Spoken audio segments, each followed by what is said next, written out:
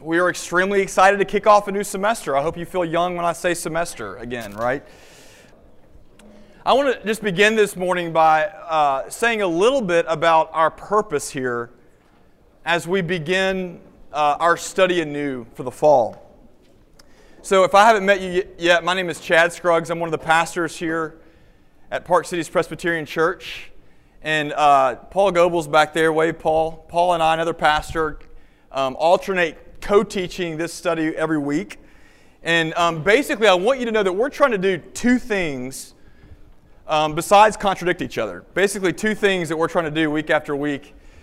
The first is, I think our primary goal is to get your eyes on the Bible. Okay? When you come on Tuesday mornings, we want to get your eyes on the Bible. We believe that the Bible is God's Word, that it's living and active, empowered by God Himself, by His Spirit, to transform us as we read it, open ourselves up to it, and as we follow it. And so we're trying to get you to do just that, just to look at it, even if it may be utterly unfamiliar to you, to engage with it, to open yourself up to it and see what the Lord does. Number one, get your eyes on the text, right? The second thing that we're trying to get you to do is to get you in the practice of doing that, your eyes on the text, with other people, in community. Okay? That's why you're at tables this morning. Now I want to say just one quick thing about community. Community is a word that gets thrown around a lot these days, and I want to tell you what I mean by community. By community, I don't necessarily mean your best friends, okay? I don't mean the people that get you at your deepest level, although that would be nice, I'm sure, right? By community, I mean others who are also on the journey of discipleship, with whom you can share that journey in growing transparency and trust. The people at your table this morning may never be your best friends, and that's okay, but I think coming here week after week and sharing life around the text together, I think will enlarge your own perspective of what Jesus is saying in His Word in a way that you would have never seen if you'd gone at it alone. So that's really sort of the point of how we arrange our Tuesday mornings. If you're new here, you're going to find that we'll do about 30 minutes of teaching to get our eyes on the text, and then 30 minutes of you thinking about that together around your table, because we believe ultimately that God's Word and God's people is His basic recipe for how people get changed. How men and women and children, His creatures, get transformed. All right? That's how the morning is broken up. Now, there's no secret here this morning. I think you can see the banners. Maybe you've seen some signs already. We're studying the book of Revelation this semester over the next 14 weeks. And I'll tell you that the response, I've been thinking about this now for about a year, wanting to do this. And the response I've gotten has been pretty interesting when I've told people, kind of socialize the idea a little bit, like, hey, we're studying Revelation. On the one hand, most people have been pretty excited about that. You know, I think Revelation seems exciting. It's filled with images and that are strange to us, a little mysterious. And so, and I think those images feel like they're away from us, that they're at arm's length. And so it feels like an adventure to dig in there and to hope for more clarity on a book that in some ways has a strange aura about it in the New Testament, right? So a lot of people have been excited. The other kind of strange reaction I've gotten, though, is that people have been really cautious. People have sort of looked at me like, are you sure you can handle that? You know? Kind of like Revelation is above my clearance or something, above my pay grade. So, like I'm not old enough, which I might not be. But I do want to make one thing very clear at the beginning of our study, and that is the name of the book. All right? The name of the book is Revelation, not Revelations. Okay? Revelation. And the meaning of that word is what it sounds like. It is to reveal. The purpose of the book is to reveal, not to conceal. It is to clarify and not to confuse. So God has given us this book because He wants us to know Him. He wants to actually use this to come closer to us, not to keep us at arm's length. And I just want you to remember that as we go along, as we read things that are very unfamiliar, that God has given us this book to reveal things to us, not to conceal them from us. A couple other brief introductory remarks as we go along, just some facts about the book itself. First of all, you may or may not know this, but Revelation was written by a man named John, John the Apostle. And Christian testimony throughout the ages has said this is the same John who walked with Jesus, the same John who touched Jesus, the same John who saw Jesus transfigured on the mount. It was part of really his inner circle. The same John who saw Jesus resurrected, right? The same John who wrote the Gospel of John, the same John who wrote 3 letters that bear his name. So this John wrote more of the New Testament than everyone else except the Apostle Paul.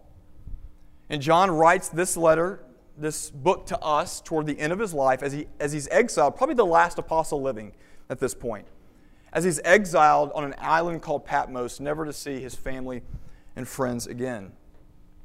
Secondly, I just want to answer this question too. What is the book of Revelation? What kind of book is it? And I want you to know that fundamentally it's not a book. Fundamentally, Revelation is a letter. Revelation was a letter originally written for circulation to 7 churches in the Roman province of Asia. You're going to see those 7 churches named in Revelation chapter 3. Okay? And so John wrote this letter to those churches, and this letter, there were local churches like this local church, maybe a little bit different in size and the architecture, right? But 7 local churches, and the letter was meant to be read. Can you imagine that? Read by the pastor in worship. And so people would hear the whole letter read to them in worship, and they would leave utterly terrified. No, I'm just kidding. They would they would leave encouraged. That's the whole point of the book, of the letter, was John was trying to encourage them in the midst of very, very difficult circumstances and a very difficult culture. Okay? That's the historical setting. We're going to read now this morning just the first 8 verses, and I really want to set the stage this morning for you for the rest of the book and the rest of our semester together. So you should have a handout at your table for everyone. There should be enough for everyone. And in that handout, if you don't have a Bible, it's okay. Please keep showing up. Get you one for free on your iPhone or whatever phone you use. A Samsung that'll blow up now, I think, in your car. But we can get you an app that gives you a Bible. If you don't have one, please keep coming. The text is there if you ever forget it too. Revelation chapter 1, verses 1 through 8. John writes, the revelation of Jesus Christ, which God gave him to show to his servants the things that must soon take place. He made it known by sending his angel to his servant John, who bore witness to the word of God and to the testimony of Jesus Christ, even to all that he saw. Blessed is the one who reads aloud the words of this prophecy, and blessed are those who hear and who keep what is written in it, for the time is near. John, to the 7 churches that are in Asia, grace to you and peace from him who is and was and who is to come, and from the 7 spirits who are before his throne, and from Jesus Christ, the faithful witness, the firstborn of the dead and the ruler of the kings on earth. To him who loves us and has freed us from our sins by his blood, and made us a kingdom, priest to his God and Father. To him be glory and dominion forever and ever. Amen. Behold, he is coming with the clouds, and every eye will see him, even those who pierced him. And all tribes of the earth will wail on account of him. Even so, amen. I am the Alpha and the Omega, says the Lord God, who is and who was and who is to come, the Almighty. Let's pray this morning and ask the Lord to teach us his word. Father, thank you for our time together this morning. We do pray and ask that you would give us eyes to see, ears to hear, and hearts to receive and obey. Father, would you open our eyes to see your Son, Jesus, we pray in his name. Amen. So I want to share with you 2 brief stories this morning. I just want you to listen for what these seemingly unrelated stories have in common, okay? The first is a little bit of an homage to the opening weekends of college football. Years ago, USC was humiliated by Notre Dame. So, sounds familiar if you're watching the Alabama game a week ago. The coach at the time was John McKay, famous USC coach, right? You know who John McKay is. You've heard of him before. After the game, he walked into the locker room and he saw his young team all hanging their heads, disappointed, thoroughly depressed football players who had never been accustomed to losing, okay? And he got up on a box, stood up and said, young man, I want you to raise your heads up, and I want you to keep this in mind. Right now, there are 800 million people in China who have no idea that you played a game today. That's number one. The second one goes like this. There was a freshman in high school who went out for track. He had no athletic ability at all. This is not autobiographical, by the way. His father, though, was a great runner in his day. And so to please his father, he went out for the track team. And his first race was a two-man race. His dad couldn't be there, in which he ran against the school record holder for the mile. And not surprisingly, he got destroyed. But not wanting to disappoint his father, the boy wrote home as follows: "Look, you'll be happy to know, Dad, that I ran against Bill Williams, who is the best runner in school. He came in next to last, while I finished second." Is it too early for you to get that? Okay. You awake enough to get that one? Okay, what do the two stories have in common? What do they have in common? I think just this: how we frame the circumstances and events of our lives matters to how we experience those things. How we frame the events and the circumstances of our lives matters deeply to how we experience them. And another way I could put it is this: both those stories are about the power of perspective. And I want you just to think for a moment about the power of perspective in your own life. Okay? Have you ever said something like this? I used to think that way until fill in the blank, right? Until I read this extremely powerful book that changed my life. I used to think that way until I had to pay my own bills. I used to think that way until I became a father or a grandfather. I used to think that way until I went to another area of this city or to another country altogether and I saw how people in real poverty lived. I used to see things that way until I became a Christian. See, same events, same circumstances, same material, but different perspective, and so different experience altogether. And I say all this to you this morning because Revelation really does intend to reframe life for you. The book of Revelation intends to reframe life for you, to give you a different perspective on the events and the circumstances that are staring you in the face where you sit this morning. Maybe you're thinking, well, that's great. That's good. You know what? Sometimes I lose my perspective and I need to regain my perspective on things. I need perspective. Let me issue you a word of caution with this book. The purpose of Revelation is not to help you regain your own perspective on your life. The purpose of Revelation is instead to lift you out of your own myopic point of view, to lift you out of your own perspective and literally to take you into the center of heaven, into the throne room of God, and to show you your life in our world from the perspective of God Himself. You see, that is John's agenda. John's agenda is to bring you with him as God lifts him into the heavenly places that are inaccessible to us except by grace alone. Three things I want you to know this morning, three questions I want us to answer that will set the stage for everything that you read in the book and what you hear from this morning on out. The questions go like this. Number one, what can we expect if we go with John? What can we expect to see if we go with John? Number two, how does Revelation come at us differently than any other book in the New Testament? How is it different? And then number three, finally, what is the payoff for us? Why should we go with him in the first place? What is the payoff? Let's take those in order this morning. Number one, what can we expect to see if we go on the journey with John? John, I appreciate this really about him because he is so clear about this in the very first verse. Put your eyes on the text again and look at the first verse with me. Here's the subject of the whole book. He says in verse 1, the revelation of what? The revelation, he says, or better of who? The revelation of Jesus Christ. Now that is extremely important not to skip over this morning because I think in popular culture, we tend to think that Revelation is really about something else. That Revelation is a timeline of world events about the last days. Or that Revelation is what heaven will be like when we die. Or that Revelation is about the spiritual forces that are at work all around us. Or it's about the geopolitical turmoil in the Middle East. No, says John, not primarily. None of those things primarily. Primarily, what I want to show you is Jesus. He's saying, come along with me from the very outset because I want you to see him in a way perhaps you've never seen him before. He is my subject. Now, I want to say that up front because I hope that helps us all relax a little bit, you know? That it helps us exhale because it simplifies the target. And what John is asking us to do immediately as we engage this book is to really check our other agendas at the door. All right? Now, let me make this clear. It doesn't mean that the book won't touch on other things.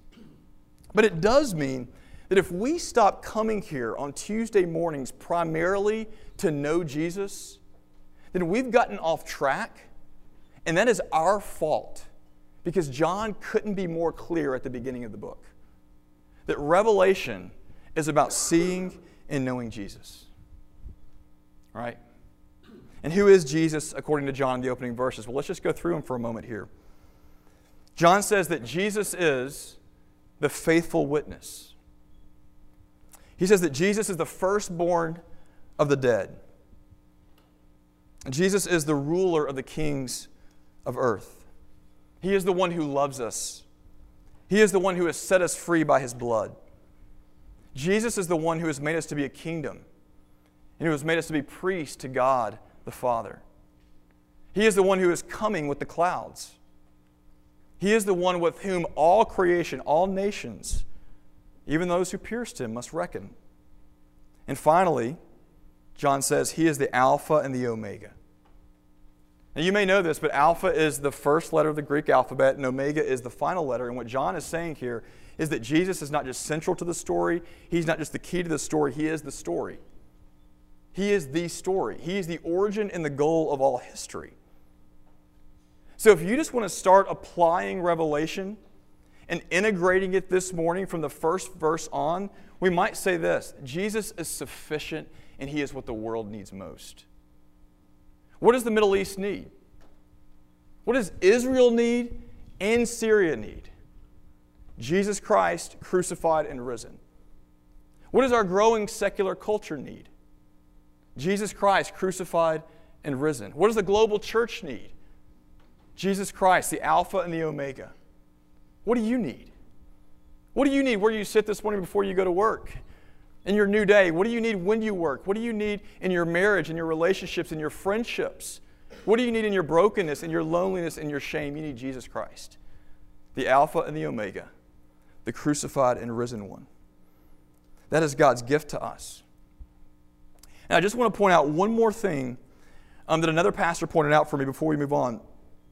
As John tells you about Jesus in verses 4 through 8, does he say anything new?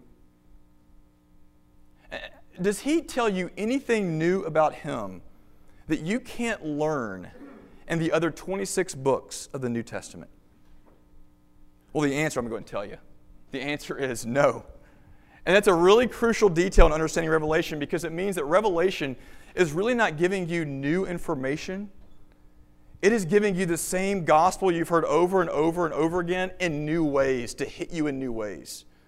You're not going to get a lot of new information. What you're going to get instead is the same stuff you've heard, the truth of the gospel of who Jesus is, hitting you in ways that perhaps have never hit you before. So number 2 this morning, how does that happen? How does Revelation actually come at us differently from other New Testament books? Well, it's true that Revelation is a letter, primarily. That's what it was first. But it's not only a letter, it's also what we call apocalyptic literature. So it's in the genre of apocalypse. And here's how we know that. First verse again. John says, this is the revelation of Jesus Christ. And the word revelation in the Greek, it's translated apocalypsis. That's what it means. All right? And so John is saying this is an apocalypse. He's writing an apocalypse. That was a particular genre that people wrote in the first century and way before. Now, I know, I think like when I said genre, like half your eyes just glossed over. And I get that, right? So you haven't heard that word maybe since you were in middle school English. But I want you to know, this is true for you, you intuitively deal with genres every day, and you intuitively know the rules that you have to make, the choices you have to make within the rules of particular genres to read and to understand things as they're given to you, right? So here's an example. You probably read an email from your boss differently than you read an advertisement on a billboard. differently than you read a stop sign. I bet you've never stopped the question, is that stop sign literal or figurative? Maybe suggestive at times, right? But not literal or figurative, right? You read that differently than the emoticons that some of you get from your girlfriend or your wives or whatever else you get on your text. You read things differently, but you don't even think about it. It's because you intuitively already know the choices and the decisions you have to make and the different forms of communication that come to you all the time. Now, it is the same for the genre of apocalypse. The difference is we're just not as familiar with the rules. And so I want to say one quick thing, one simple thing about how to read apocalyptic literature, okay? Apocalyptic literature primarily uses images to do its work. It primarily uses images to do its work. That means Revelation is an extremely visual book. And it's supposed to be. And it also means that if we're going to engage together in the book, we have to use our imaginations. And I want to back up for a moment and say, I think this is where we often get into trouble with Revelation. And I'll say this as men. I'll make a general, maybe a comment about gender that probably is not wholly appropriate. You know, I'll make a generalization here. But I think as men, we typically prefer our discourse from God, from our wives, from whoever, to be clear and precise and exact and to hit our left brain, basically, right? We don't want any confusion.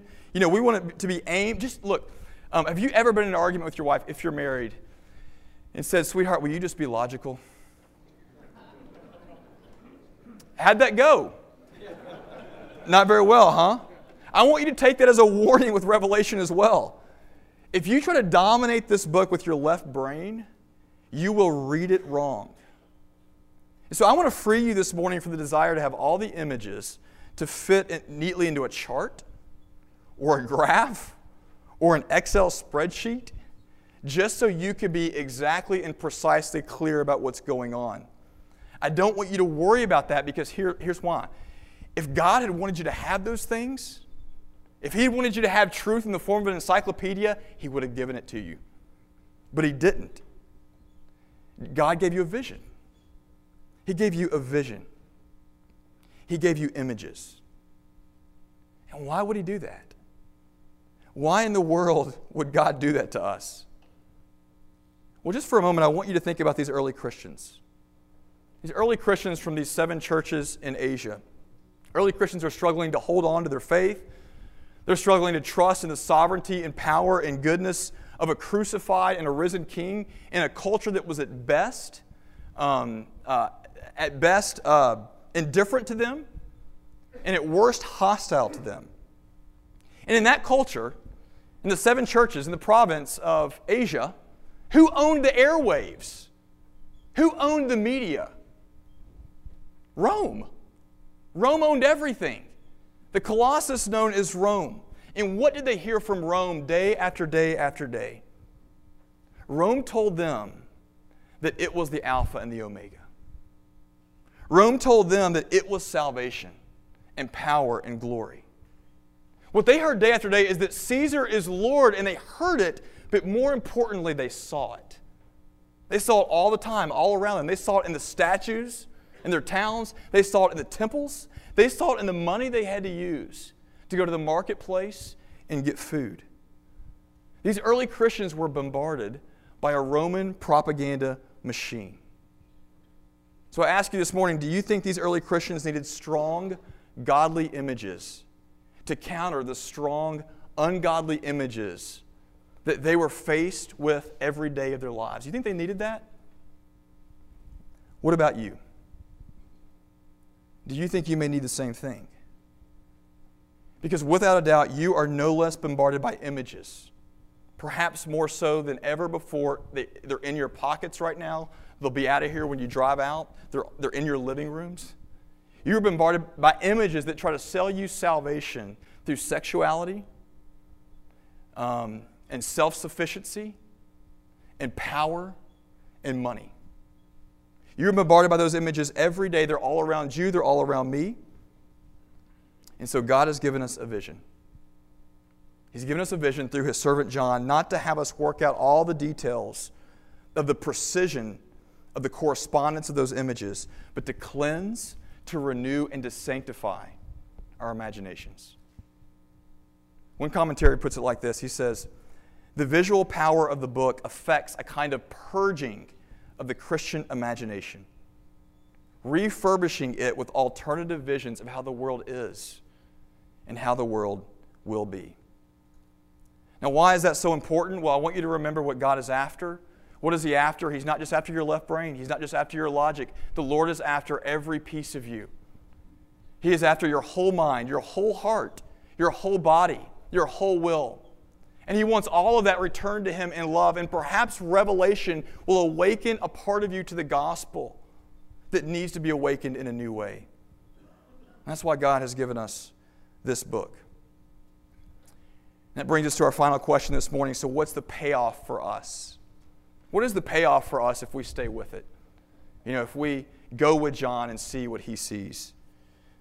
I want you to look again at verse 3. John writes, "Blessed is the one who reads aloud the words of this prophecy. Blessed are those who hear and who keep what is written in it, for the time is near." John says the payoff is that you will be blessed. Okay? You will be blessed. In fact, the end of the book, the last chapter, as the curtain falls on John's final vision, he writes this, "Blessed," once again, "is the one who keeps the words of the prophecy of this book."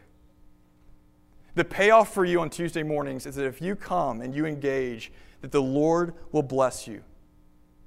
The grace and the loveliness and the love of God will be poured into the very circumstances and events that are painful for you right now, that are good for you right now, that are staring you in the face right now, and that will face you in the days ahead. This spring, we had an opportunity to take our family to Chicago after we watched my little brother graduate from Notre Dame. And so one of the places we went with the kids was to the top of the Hancock Tower. Right, so it's one of the tallest buildings in Chicago, and the Hancock Tower is for tourists. You go to the top of they have a huge observation deck, and New York has one too, right? And you can just see a 360 panoramic view of the city. You get Lake Michigan and everything else. It's beautiful. Well, in addition, though, on the observation deck, they had just built this experience called Tilt, all right? And Tilt is exactly what it sounds like. Tilt is a part of the perimeter of the building that involves 8 floor-to-ceiling windows. The whole thing's floor-to-ceiling windows. This is just 8 of them, okay? And each window has these 2 metal bars that protrude from the side of it for a person to stand there and to hold on, okay? And you pay money for this, right? And as you approach one of the windows, you stand out there and you hold onto these bars, and the whole section protrudes from the building, and then it tilts you out over the street from 1,000 feet in the air, so that you're almost, not quite, but almost horizontal facing the street. Now, I'm past the point in my life where this is even remotely fun or interesting, honestly. And so I have kids, and so that's sort of like they wanted to do it, and we did it. And and rationally, I was thinking, I paid the money to do it for my kids too, because I knew rationally that this was safe. You can't sell tickets to this if there's about a 50% chance you're going to make it, right? I knew rationally it is safe, and I had no problem believing in safety in theory. But when you're out there, okay, almost vertical, 1,000 feet in the air, and you have to experience the loss of control, well, it's a whole new ballgame. And at that point, it's no longer enough to believe that the structure is safe. You desperately, desperately, desperately need it to be. At that point, you need something strong and reliable holding on to you when you're upside down 1,000 feet in the air. Men, listen to me. If not today, then at some point in your future, you're going to feel like your life is no longer in your control. Like you've been tilted out of a comfortable place, and now you are upside down and powerless. And at that moment, you will need the power and the sovereignty and the grace of God to be true for you, not just in theory. You will need to be true for you in your desperation, in your reality. You will need the Lord God Himself to meet you in your fear and in your loneliness and in your weakness, just like these early Christians did, you will need God to bless you. And how did God do that for them? How did He bless these early Christians? Well, He gave them an image of a man coming in power, riding a white horse. He gave them an image of a throne where all living things in the universe fall down in worship. He gave them an image of a groom in love coming for his bride. He gave them an image of a new city coming down out of heaven where death and sin and brokenness exist no more. Now listen to me, do those images fix everything? Does Revelation fix everything? Absolutely not. But it reframes it.